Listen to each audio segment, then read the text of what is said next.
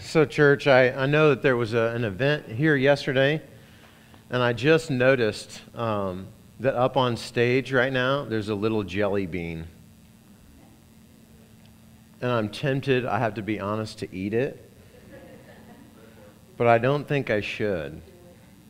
No, I'm not going to eat it. I'm not going to do it. Not going to do it. I won't later. I won't. Oh, man, it's so good to be back with you this morning. Good morning, church. How are you? Good, good. You're doing well? That's good. It's good to be with you this morning. I told last service, and I told Matt, there was that song that we last sang, there is nothing better than you. Man, I'm going to be singing that line all week long. Lord, there is nothing better than you. There is nothing better than you. Man, that got into me this morning. And I hope it gets into you. There's nothing better than Jesus. I want to just talk a little bit about the message that you're hearing in the world. I don't know if you're aware of this, but we are currently in a land of political propaganda. Are you aware of this? No, you're not. Okay, well, let me tell you that there are a lot of messages just laced with political propaganda at the moment. I don't know if you've noticed this. You turn on the television, you turn on the radio, you drive down the highway, and there they are. There's all sorts of messages biting for our belief. Everybody wants for us to believe in them. They have the best message and the best agenda and the best scheme for their constituents. And they all want us to believe in them. I mean, you look at all of the candidates and they will say, this candidate doesn't have this and they don't have that and therefore you should, and because they won't and we will, and I'm going to make sure to lower them in order to make myself feel better. And in all of it, they want you to believe their message. And it got me to be thinking, what's our message? What's the message of the church? I mean, as we get into this, the last of this series, Living Like the Church in a Messy World, I'm just asking, Whiting Christian Church, what is our message? What is it that we want people to believe in? When we talk about Jesus, when we sing songs like, Lord, there's nothing better than you, what is our message? What's the thing that we want people to believe? I mean, if we say that we're here, that we exist to help people find and follow Jesus, then what is the thing? What's the voice box? What's the message that we want them to believe? Paul the preacher is working with the church, and after he tells them about the eternal nature of love that Jed so well talked about last week, as he talks about that eternal nature of love that weaves us back together again, he begins to talk about the gospel.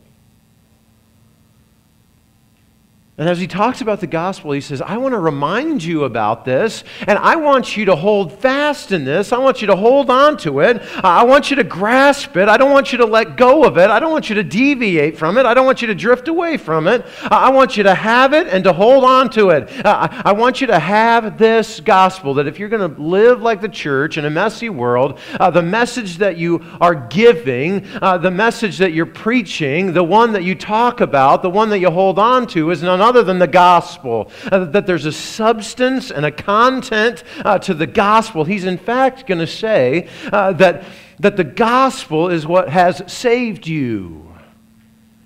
You see, there's a content and a substance. The meat of the gospel that comes around the person of Jesus. And he's going to begin to talk about the resurrection. And he's going to walk around the gospel and he's going to say, you can't go too far from this. If you want a message, you better be focused in around what we're talking about and good news, because that's what saves you. You can't enter into this half-heartedly. You have to hold on to it. And so that we can present a message to the world, so that we can help people find and follow Jesus, so that we know what our message is, Paul's going to say, hey, I've got some facts for you. I've got some real basic things that you got to know. I got some foundational things, some stuff. That's the really famous Greek term, stuff. He says, I got some stuff that you got to hold on to, that you ought to hold closely, that you can't go away from, because it's the gospel. And then he's going to say, I have a story that you need to tell. There's some talk about transformation that I don't want you to forget. That there's a narrative that needs to be shared. So that you and I can figure out what that message is, I want you to open up, for the last time, this series, Living Like the Church in a Messy World, to 1 Corinthians chapter 15. 1 Corinthians chapter 15. Go ahead and open up those Bibles, open up the apps, grab a Bible from one of the chairs. There's Bibles underneath. 1 Corinthians chapter 15.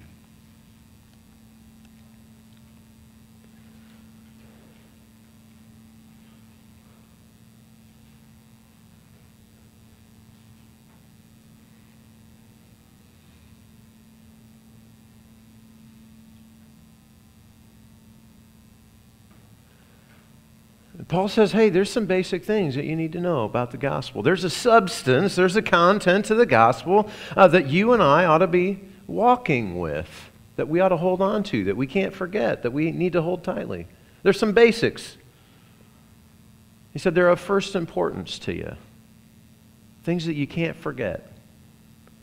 And he gives them in 4 different verbs. He gives us 4 verbs to try and talk about the things that are a core for us that we need to hold tightly. Look with me in verse 3. He says, for what I received I passed on to you as of first importance. Hey, this is important. You have to hold on to it. It's foundational. He says that Christ died for our sins. There's the first verb. That Christ died for our sins according to the Scriptures. That he was buried, there's the second verb.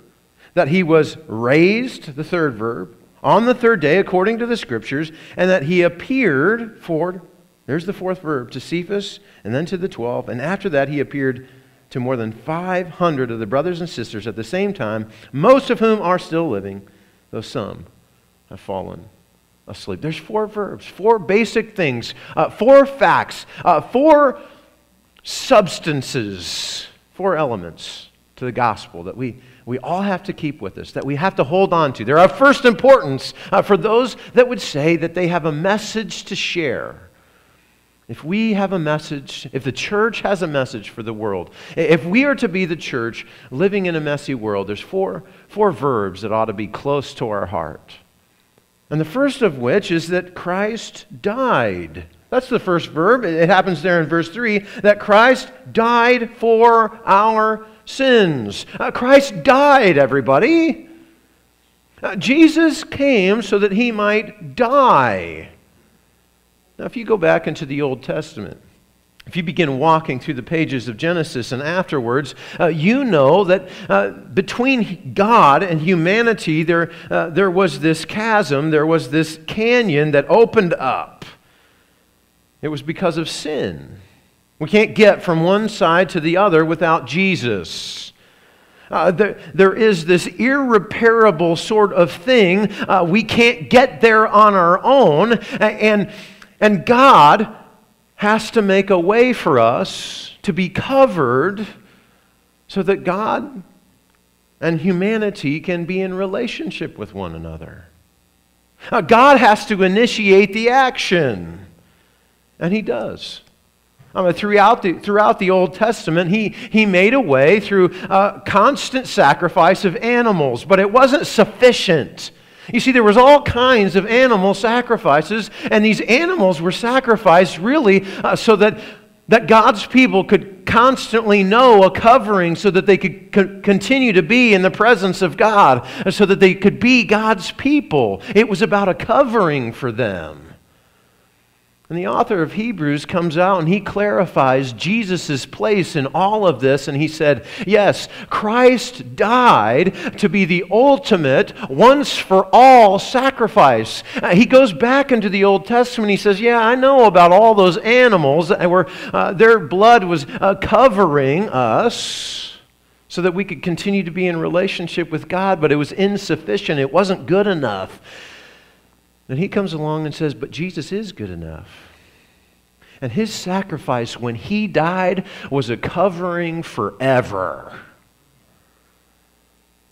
And what Paul is communicating here is, hey, there's a gospel that you need to know. Part of the message, part of the facts, part of the basic elements, the foundation that you need to hold on to is that Christ has died for our sins. He's a once-for-all sacrifice. He's the one whose blood covers us forever. It is through his blood that we can be made right with him. Isn't that good news? And Paul says, I want you to hold on to that element. I don't want you to let that go. Don't deviate from that. Christ died for our sins, according to the Scriptures. And not only does he say Christ died, that's the first verb, but notice what else he says, verse 4, that he was buried. You don't bury people who are alive. You bury dead people. Did you know that? What Paul is saying is that Jesus was dead.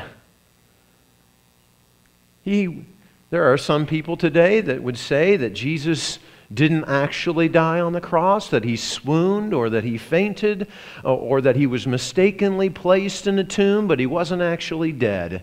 And Paul is trying to tell us, he's saying part of our message, part of the facts and the basics of our foundation of the gospel, part of the message that we deliver to a world living in messiness, is that not only Jesus died for our sins, but he was buried. He was absolutely, verifiably, undeniably dead. There was an old show, not a show really, not like a sitcom, but it was an old movie. Some of you have heard of this movie, called The Wizard of Oz. Have you heard of this movie? And there's a primary character, Dorothy. And Dorothy is in this old farmhouse, maybe like something we might find around Whiting, Iowa, and she's in this old farmhouse, and here comes the twister. Remember, it's the twister, it's the twister. And the twister comes, and it takes the house. Maybe you remember this, and the house begins to go in all kinds of circles. And by the time the house lands, she's finally found herself in the land of Oz. And when she gets there, she's landed on the Wicked Witch. Do you remember this? She's landed on the Wicked Witch, and I love it. They bring out one of the munchkins, and they bring out the coroner. And the coroner goes over and checks out the Wicked Witch, and he begins to sing a song about the fact that she is undeniably, verifiably dead. You remember that? This is what Paul is saying. He is saying that part of our gospel, that Jesus died for our sins, that he was buried. He says that we are buried to add verification to the idea that Jesus was actually dead. In his humanity, he was undeniably, verifiably dead. If we had to bring that munchkin out on stage and he could go into the tomb of Jesus, he would sing the same song. He is undeniably, verifiably dead. Jesus died, and he was placed in a tomb. And then the story changes. And then there's a shift. It's part of the facts.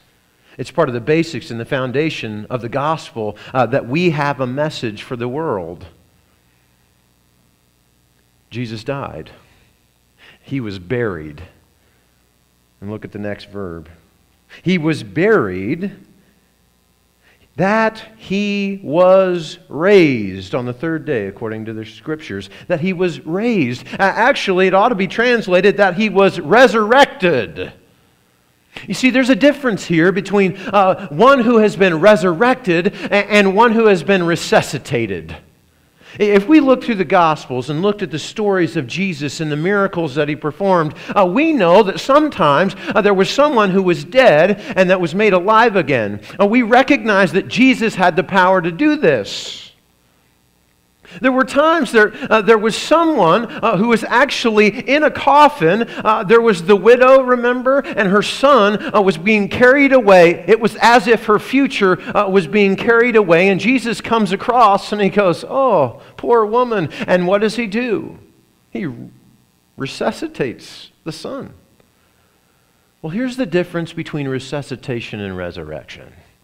If they have been resuscitated, they are going to die again. But if you have been resurrected, the way Jesus has been resurrected, what Paul is talking about here, he's never going to die again.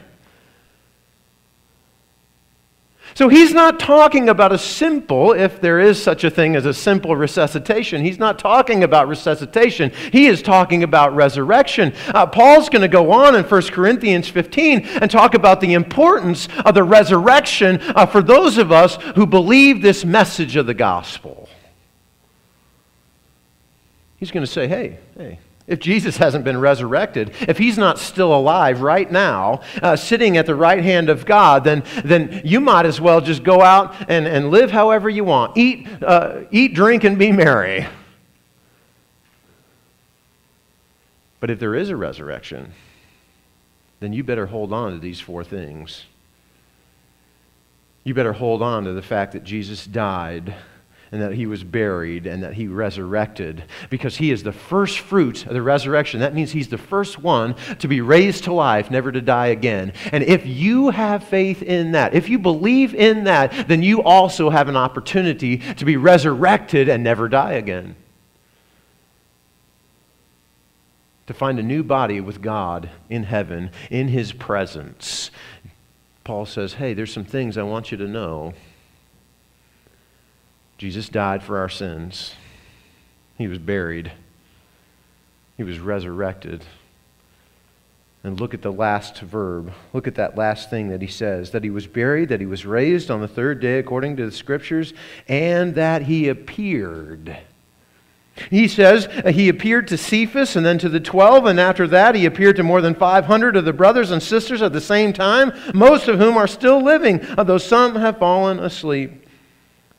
And then he appeared to James, and then to all the apostles, and the last of all, he appeared to me also as one abnormally born. He appeared. And here's what Paul is saying. Hey, this is not a dream. This was no dream. This was not a hologram. This was not a vision. This was not something that like, oh, I thought I saw something, but maybe it wasn't really there. No, Paul wants to make sure that everybody understands that when Jesus came, when he resurrected, he started appearing to people, and it wasn't a ghost, and it wasn't a mirage, and it wasn't a dream. He started showing up and shaking people's hands. And he started showing up to the apostles, and he showed up to other people. And many years ago, when I was looking at this, someone was trying to give facts about the resurrection, the idea that the resurrection had to have taken place.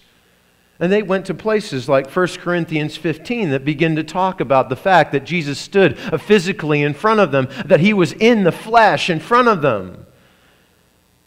And he began to talk about, it would be more likely that if you took the state of Texas and put quarters all over the state of Texas a foot tall, it would be more probable that you could cover the state of Texas in quarters. How many of you know how big Texas is? You know Texas is pretty big? If you don't know how big Texas is, just go get in your car and drive I-10 all the way across Texas, and then you will know how big Texas is. Okay? So Texas, you go down to Texas, put a foot of quarters on every inch of Texas. You with me? So then you fly over in an airplane and drop a silver dollar. Just drop it out of an airplane somewhere over Texas. Then when you get out of the airplane, put a blindfold on and start walking. And whenever you stop, you lean down and you pick up whatever you have right there. The chances of you doing that are greater than the resurrection being false. Jesus actually appeared. He showed up. He was present.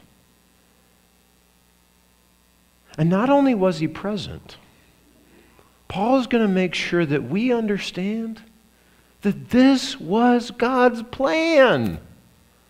This isn't something that God is going, well, I sure hope this works out. He's not looking at this going, well, I didn't see Jesus dying on the cross. No. What does Paul say about all of this? He says, this was according to the Scriptures. Look at what he says. He says it right there in verse 3, that Christ died for our sins according to the Scriptures, that he was buried, that he was raised on the third day, what? According to the Scriptures. What Paul is saying is, hey, I'm going back and I'm looking at what God has said, and I'm recognizing that the Old Testament, those authors who were inspired by God, were looking ahead to what was going to happen, that God had a plan, that he had a blueprint, that there was something that God was stringing together here, and the focal point, the climax of it all was Jesus. He's saying, hey, there's some facts, there's some basic foundational elements that you cannot dismiss, that you need to recognize, that you need to hold on to, that you can't deviate from, and they come in the form of 4 verbs. And it was all God's plan. Those are the facts. Don't dismiss them. Part of our message is these 4 verbs. That Jesus died for our sins.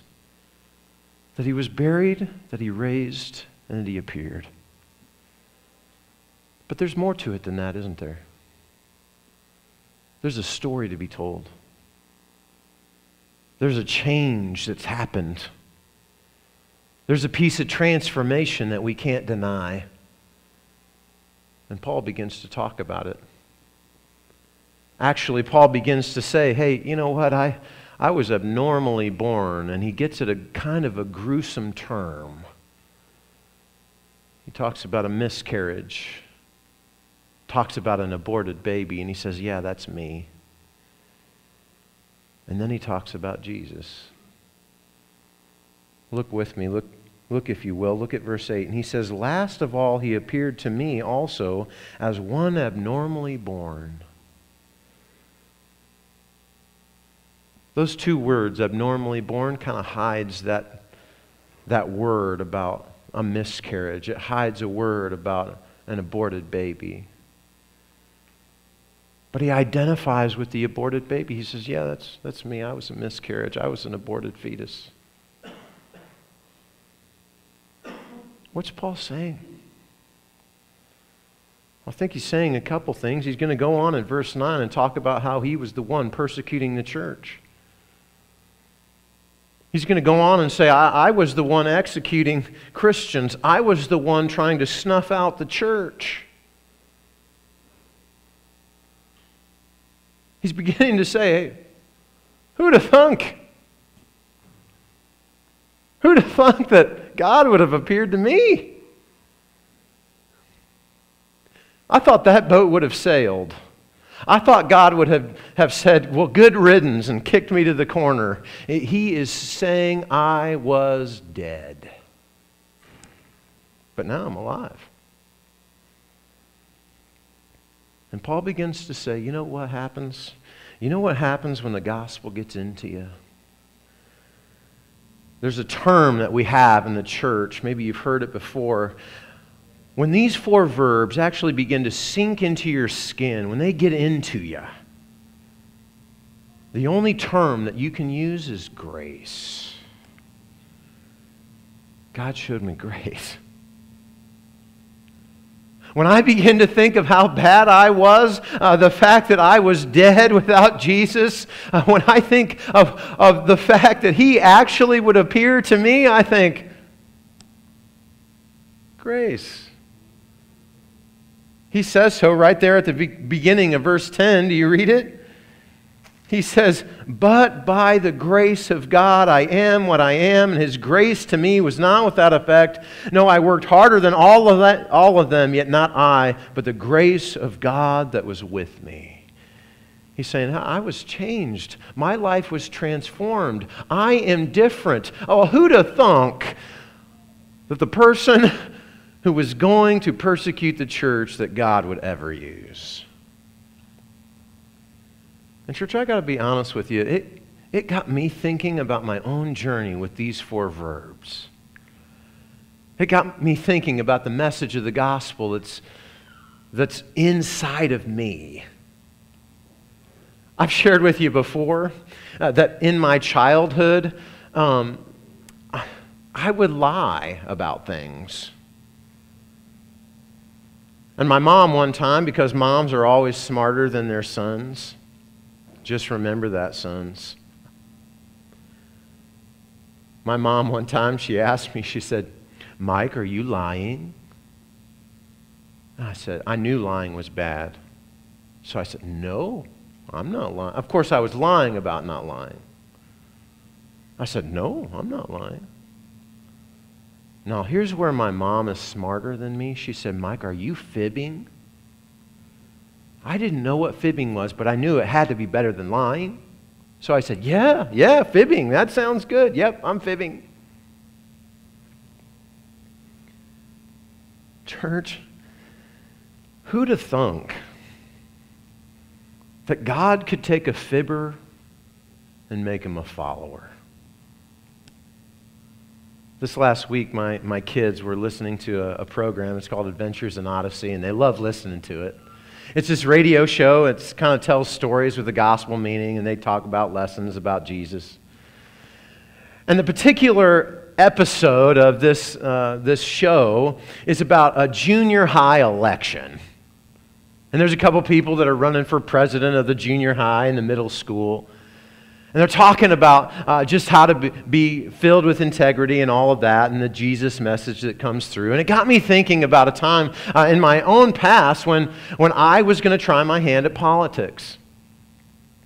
I was in 7th grade, and I thought, I'm going to run for student body president. And so I made up signs all over the school, vote Cahill for president. And we handled this really well. I mean, I wasn't the most popular kid, so I thought, man, I'm gonna make sure that I get the votes. So we wrapped like these suckers. My mom and I stayed up late, and it was before the days of computers. So she typed out on a typewriter, no lie, she typed out on a typewriter, "Vote Cahill" on it, and we stayed up late cutting those things out and taping them on to the sticks of suckers. "Vote Cahill for president." And I would go to the school the next day, "Vote Cahill for president. Here you go." I mean, lots has changed in politics, hasn't it? Here you go. I'm going to give you what you want.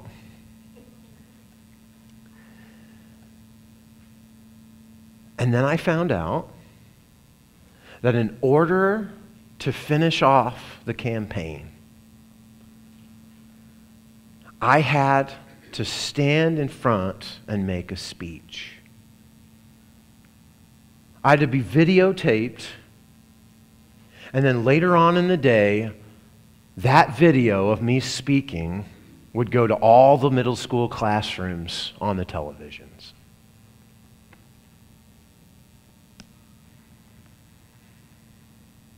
Gang, I sat there with a piece of paper in my hand. I could barely get the words out. I was petrified.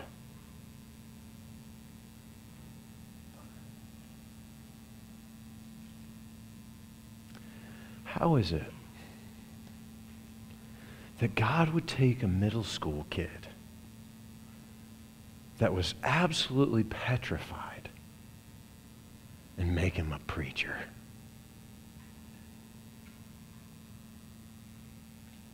Church, you have a message that is better than any politician will ever have. You have a message of hope. And it's not founded on a policy, it's founded on Jesus. It's founded on the fact that he died, that he was buried, that he resurrected, and that he appeared. And it's only the message of the gospel that will transform the world. It's the message of the gospel that will change people from fibbers into followers. It's the message of the gospel that will change someone who is petrified into a preacher. It's the message of the gospel that will change marriages and will change communities and will change countries and change churches and change marriages. Do you hear it? Paul says, don't just share the facts, although hold on to them. He says, I want you to share the story. Did you catch what he said in verse 3? He says in verse 3 in chapter 15, I love it. He says, for what I received, I passed on to you. Church, you have the message. You've received it. And so will you share it? Let's pray. Gracious God, we thank you for who you are and all that you do.